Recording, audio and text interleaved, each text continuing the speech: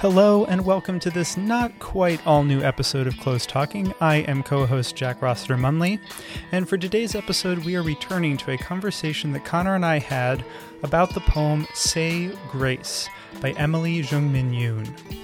The poem explores faith and identity and much, much more.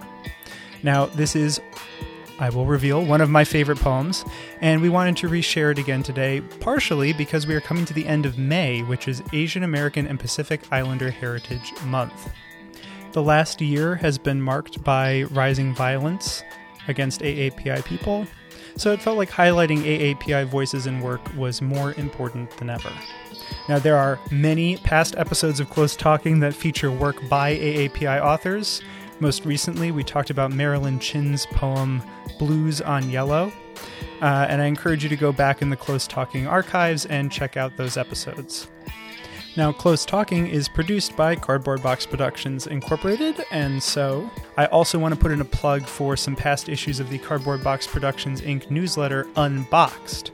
Volume 11, Stop Asian Hate, is a collection of recommendations for reading, watching, and listening, as well as a mini compendium of different community resources. Volume 14 features writing from Close Talking social media manager Corey Chena, reflecting on the complexity and importance of AAPI Heritage Month.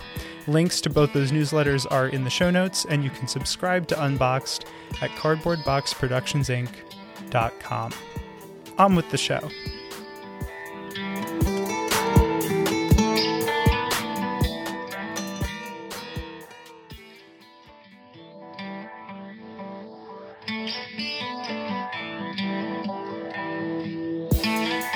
Hello, and welcome to an all-new episode of Close Talking. I am co-host Jack Rossiter Munley. And I am co-host Connor McNamara Stratton. And today we have a poem called Say Grace by Emily Jungmin Yoon, who was born in Busan, South Korea. She has a book out in 2017 called Ordinary Misfortune, and she'll have a book coming out this year called A Cruelty Special to Our Species. She's had poems in, I believe, The New Yorker, in Poetry Magazine, quite a few different high-profile places.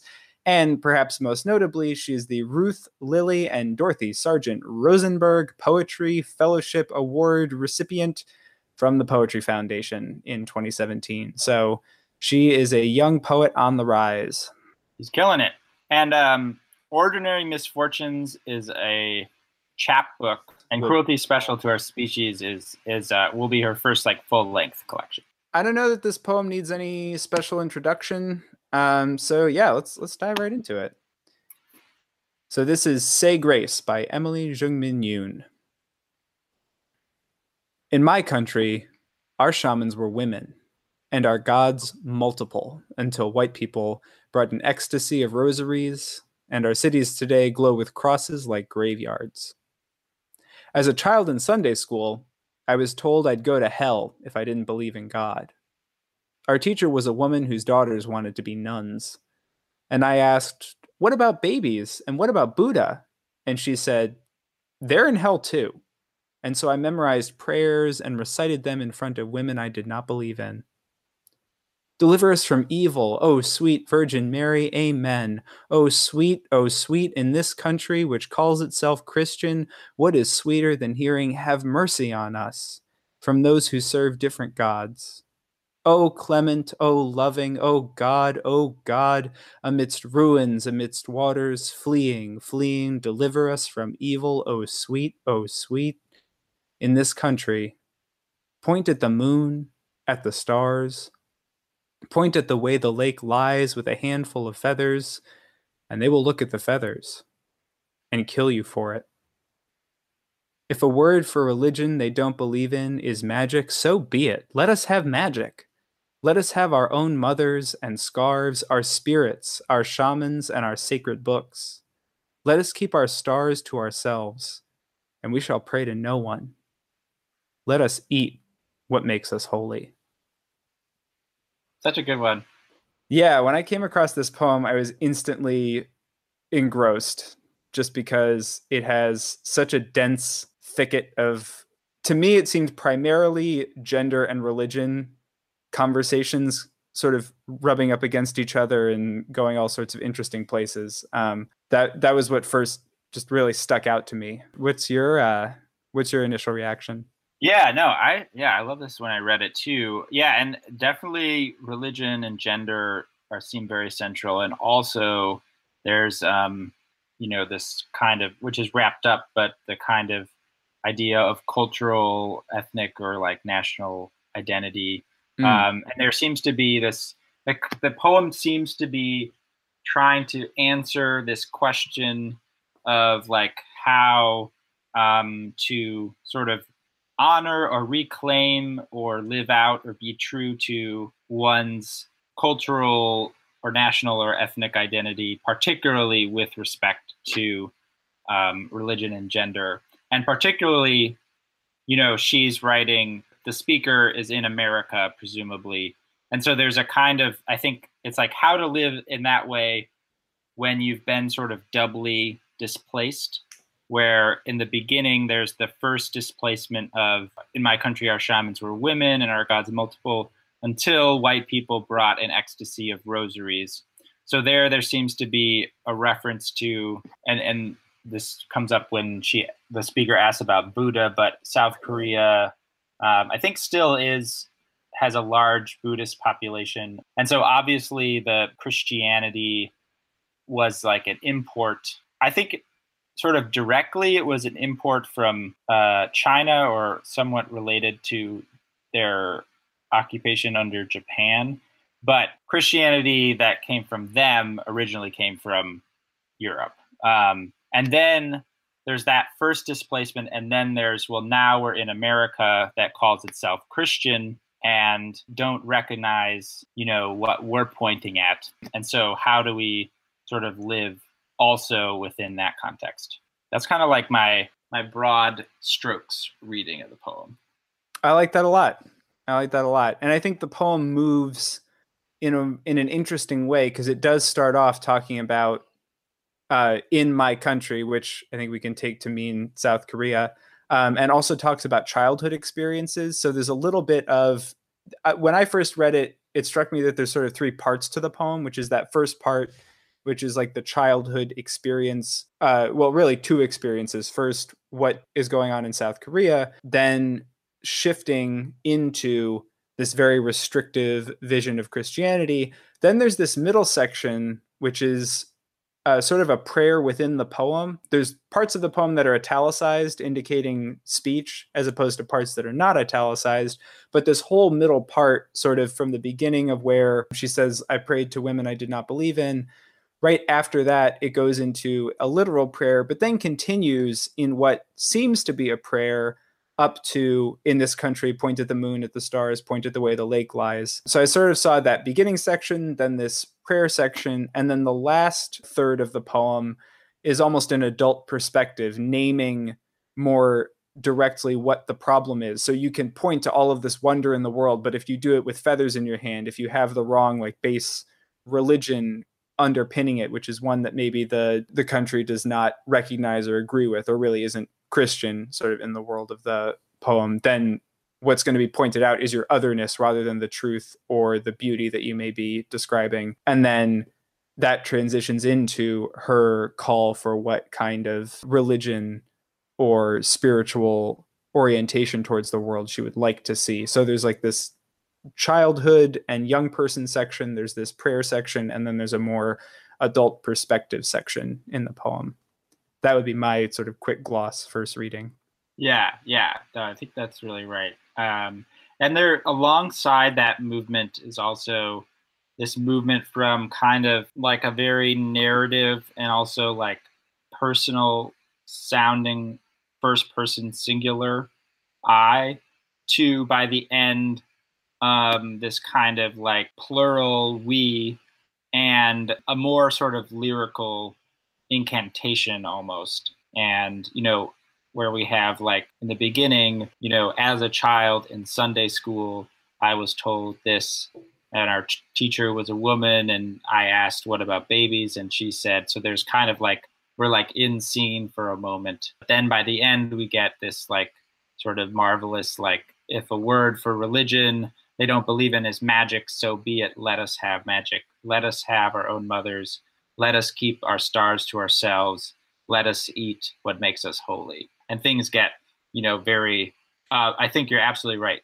Like adult, but, and also gets like sort of capacious in like a sort of a plural, bringing everyone in, or like not everyone, but everyone who shares this speaker's experience, basically. Definitely. And in each one of those parts of the poem, and even if you don't think of the poem in those parts, running through the poem, however you have your reading of it, there are women specifically referenced at each juncture. So at first, there's this teacher who is a woman whose daughters wanted to be nuns. And then there's the Virgin Mary within the prayer. And then at the end, there is our own mothers and scarves. And I think the scarves is meant to call to head coverings in Islam. That was my initial connection for that.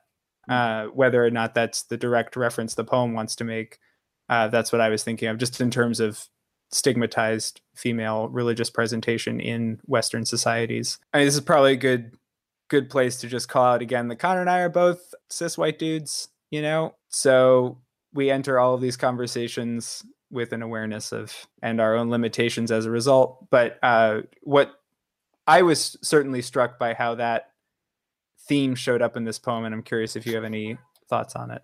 I think that's a really good observation. Yeah, and certainly our access to the poem is like necessarily sort of an encounter with an experience or an expression of an experience that we sort of don't experience, and a kind of suffering and marginalization that we don't have to undergo in a kind of way. And yeah, and also the shamans in the beginning are women too. Yes. So it's very specific, and I think explicit too. It's striking, especially that moment where the teacher whose daughters wanted to be nuns, that the speaker says our teacher was a woman whose daughter wanted to be nuns, and that woman is the last thing in the line, because it's not immediately apparent in sort of like what the conversation is about, that the gender is like sort of important insofar as my like stupid surface reading is that it's an authority figure who's imposing a religious preference on someone who doesn't want that, basically. So it seems like notable, as you pointed out, that the poem is kind of like our teacher was a woman who has daughters, and the daughters want to be nuns, and that she's memorizing the prayers and then later reciting them in front of women I did not believe in. And it's interesting. Yeah, I think I agree with how you are thinking about it, and I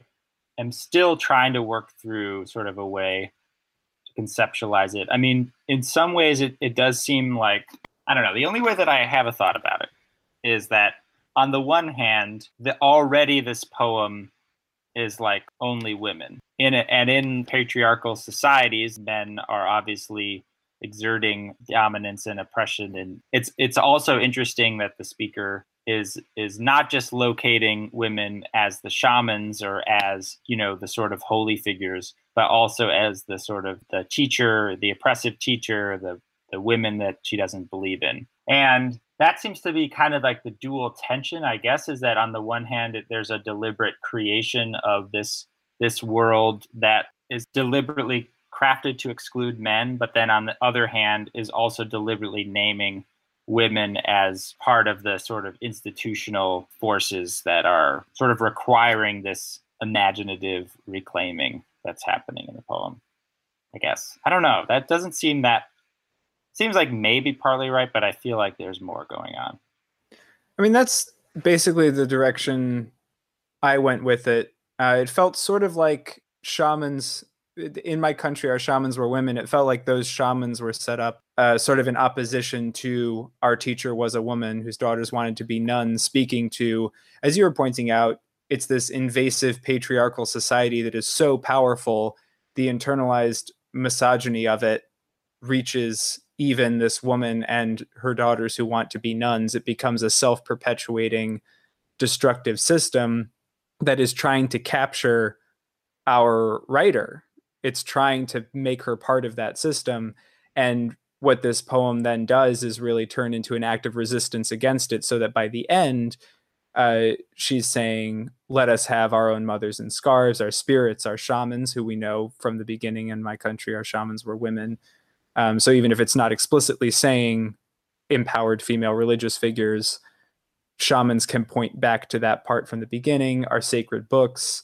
Let us eat what makes us holy. This whole end part then sort of looks like a very pointed striking out against that system that tried to ensnare her at an early age. And I really like the line, I memorized prayers and recited them in front of women I did not believe in, because I could see that either being this teacher or even being statues of the Virgin Mary, not knowing the specific beliefs of either the individual in the poem or Emily Jungmin Yoon. But I think it's interesting how that works, and how in Catholicism, a highly patriarchal and restrictive religion in terms of its views of women does have female figures within its scripture, but the purpose to which they are put and the way in which they are framed is often restrictive. Yeah, that seems right. It's also interesting, and this sort of maybe gets at a little bit of the kind of the parts and the turns that you were mentioning, and also maybe a little bit the way that gender is working a little bit. But I was loving the way that "Oh Sweet" moves and repeats in the poem. So it starts reciting them in front of women I did not believe in. Deliver us from evil, and this is italicized, so it's part of the prayer. "Oh sweet Virgin Mary, Amen," which is also italicized, and then "Oh sweet, oh sweet." And so the "Oh sweet" is this phrase that comes from the prayer that, she doesn't believe in. And then it kind of like takes on a little bit a life of its own when it's repeated, "Oh sweet, oh sweet," which is now no longer part of the prayer and is in the speaker. And then at first it's kind of an ironizing word, sweet. In this country which calls itself Christian, what is sweeter than hearing "Have mercy on us"? And I actually have a separate question about that line, but the sweetness there seems false in some way. But then there is that prayer scene that you identified is really pretty marvelous, and also is seems to be kind of the thing that gets us into the space at the end. From those who serve different gods, and then "Oh," which is in jammed. So that's a bold move. "Oh clement, oh loving, oh God, amidst ruins, amidst waters, fleeing, fleeing." And then there's italicized, "Deliver us from evil, oh sweet, oh sweet." In those, let's see, 1, 2, 3, 4, 5, 7 lines, there's 9 O's.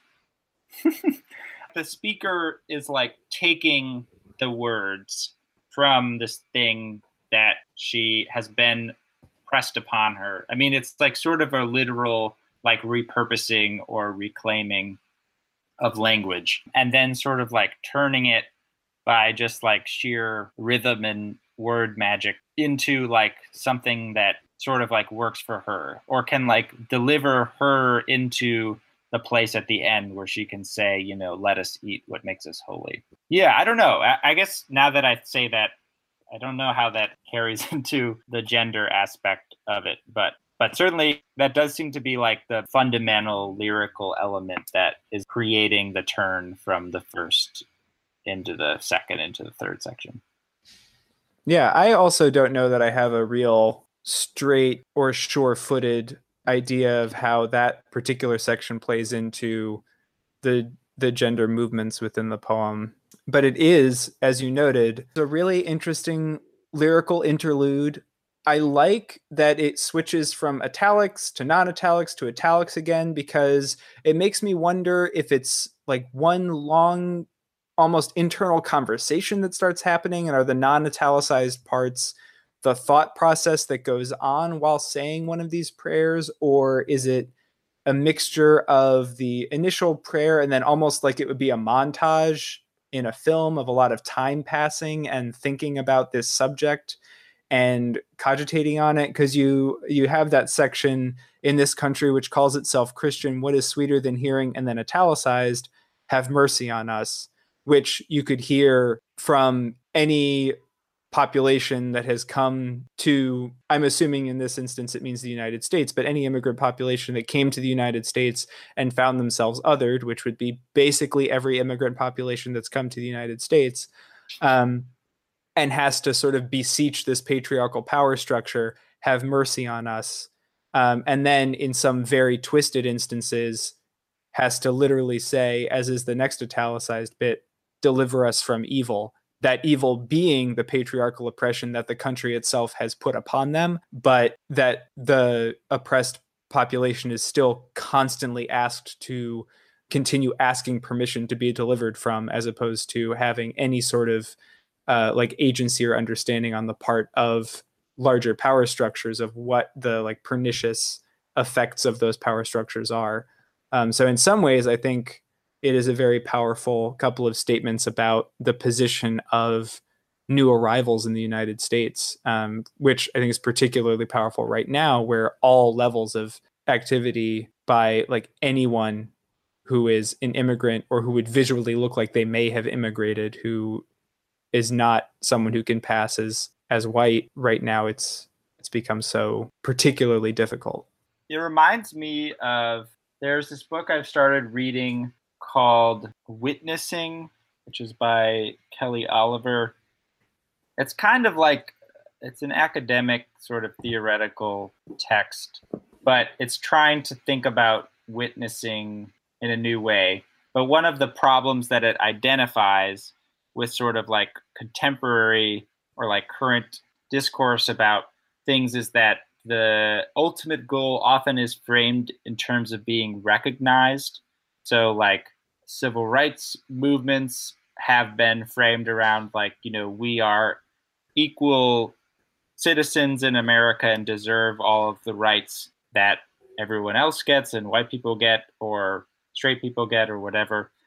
So you need to recognize us as equal under the law. But the one problem that Oliver identifies with that is that the powerful entity still is the one who bestows the recognition. So in the context of this, you were sort of talking about how the speaker is sort of reframing that deliver us from evil in the way that immigrant populations are asked, you know, to be often assimilated. And in that way, they're kind of like asking to be recognized as the same as everyone else or whatever.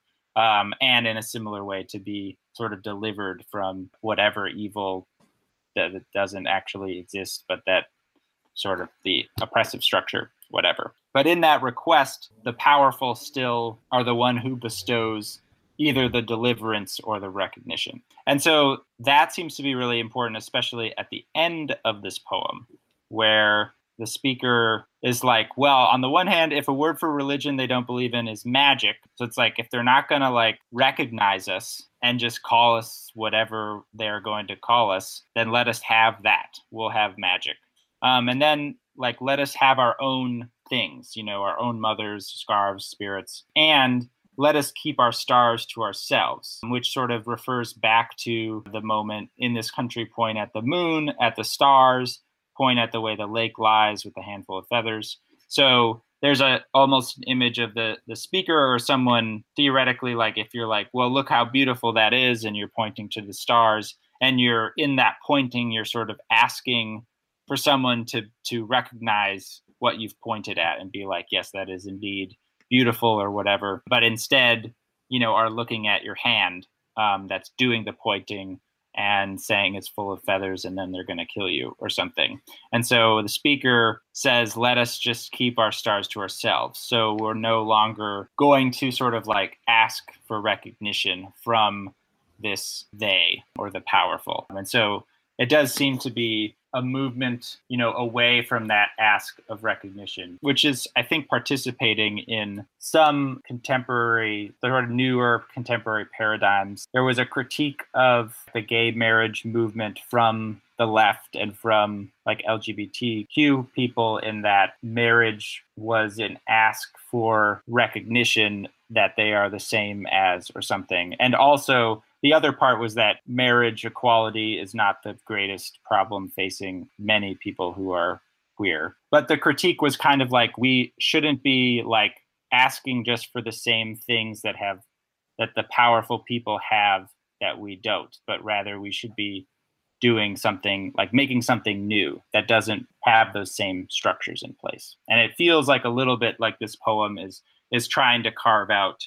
a similar kind of imaginative space. Definitely, particularly towards that last bit, as you were pointing out, very much it is talking about, let us have our own things and let that be enough. We'll pray to no one. We will pray for ourselves. And that also sort of reframes the whole prayer section as being in some way directed at those original women that the speaker did not believe in. But I really like all of that because it does point to where this comes and lands at the end, which is let us eat what makes us holy, which is such a powerful act of internalization.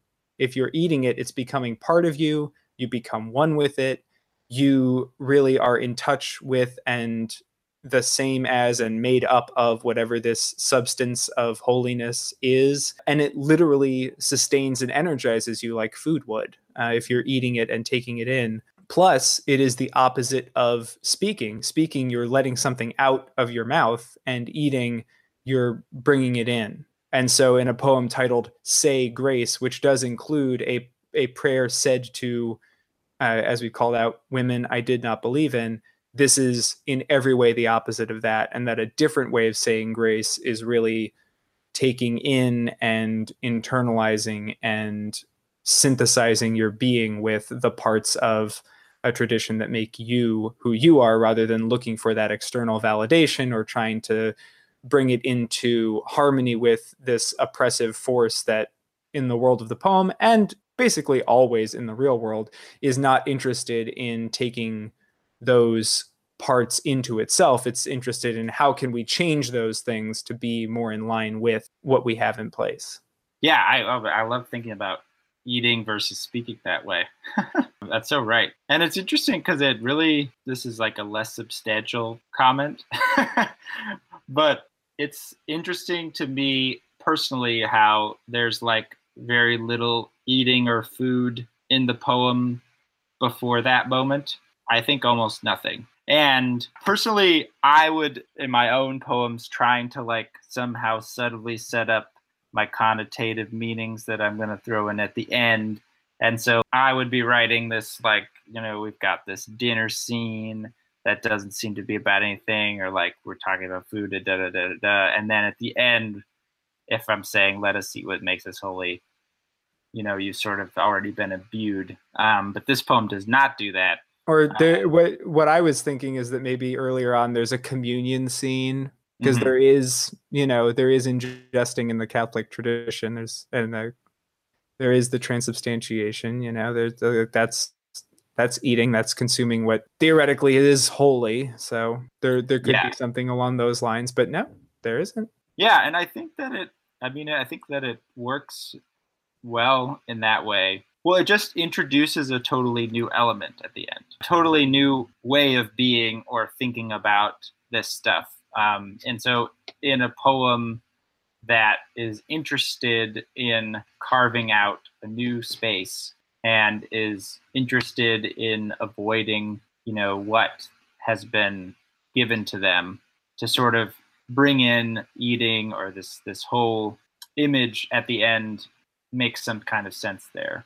It's also, it helps that it's common enough in a figurative way because it has the like transubstantiation and other ways that eating sort of has figurative moments that it doesn't like take us off guard. It's not like a crazy jump, but it is notable that it's like the last sentence, this two last lines, and it's sort of making a figurative statement on something that hasn't existed in the poem before. Yeah, for sure. Yeah, eating hasn't specifically shown up, but it does feel like it's maybe the ultimate iteration of the idea of the, doing something for yourself. No, yeah, I love that way of thinking about internalizing and consuming versus speaking out and sort of, in doing so, asking for validation or whatever. The only other thing is that I just really like the line, until white people brought an ecstasy of rosaries, and our cities today glow with crosses like graveyards. I love that line because glow and then crosses and then graveyards is so great. Because glow is like, well, it's like visual, but it's like also kind of cool, but it's also sort of eerie. And then crosses is referring to not crosses on graveyards, but just like the proliferation of Christ in Catholic like necklaces or crosses everywhere, etc. But the like graveyards is just that like just the foreboding and the grim connotation of like what this imposition of Christianity has sort of done for the cities. For sure. And though it says crosses and not crucifixes, I think it also brings to mind, because of the context, crucifixes and the profusion of images of the dead or bleeding Christ that Catholicism and Christianity tend to bring in their wake. So I think along the lines of graveyards, there's just a lot of images of dead and injured bodies that go along with that religious tradition. I think the last thing I want to pull out is just that I really like the reference of scarves at the end, because, as I said, it puts me in mind of headscarves, hijabs in Islam, and that's something that's been targeted in Western societies, both by those on the right and the left. And I think that that is a powerful connection to ways in which all elements of these societies try to reject certain religious practices which have been otherized in these societies. So you have, like in France, a highly secular society tries to ban head coverings because, they want to keep religion out of the public square so intensely. And then you have conservatives in the United States who take a very similar line. And you have this meeting of both left and right, both of whom end up imposing certain views on another cultural practice. Again, I don't know for sure that's what the scarves is referring to, but at least that's where I sort of go with it when I read this piece. I think that's it. Shall we do it again? I think we should. All right. Say grace. In my country, our shamans were women and our gods multiple, until white people brought an ecstasy of rosaries, and our cities today glow with crosses like graveyards. As a child in Sunday school, I was told I'd go to hell if I didn't believe in God. Our teacher was a woman whose daughters wanted to be nuns. And I asked, what about babies? And what about Buddha? And she said, they're in hell too. And so I memorized prayers and recited them in front of women I did not believe in. Deliver us from evil, O sweet Virgin Mary, amen. O sweet, O sweet. In this country which calls itself Christian, what is sweeter than hearing, have mercy on us? From those who serve different gods, O clement, O loving, O God amidst ruins, amidst waters, fleeing, fleeing, deliver us from evil. O sweet, O sweet. In this country, point at the moon, at the stars, point at the way the lake lies with a handful of feathers, and they will look at the feathers and kill you for it. If a word for religion they don't believe in is magic, so be it. Let us have magic. Let us have our own mothers and scarves, our spirits, our shamans, and our sacred books. Let us keep our stars to ourselves, and we shall pray to no one. Let us eat what makes us holy.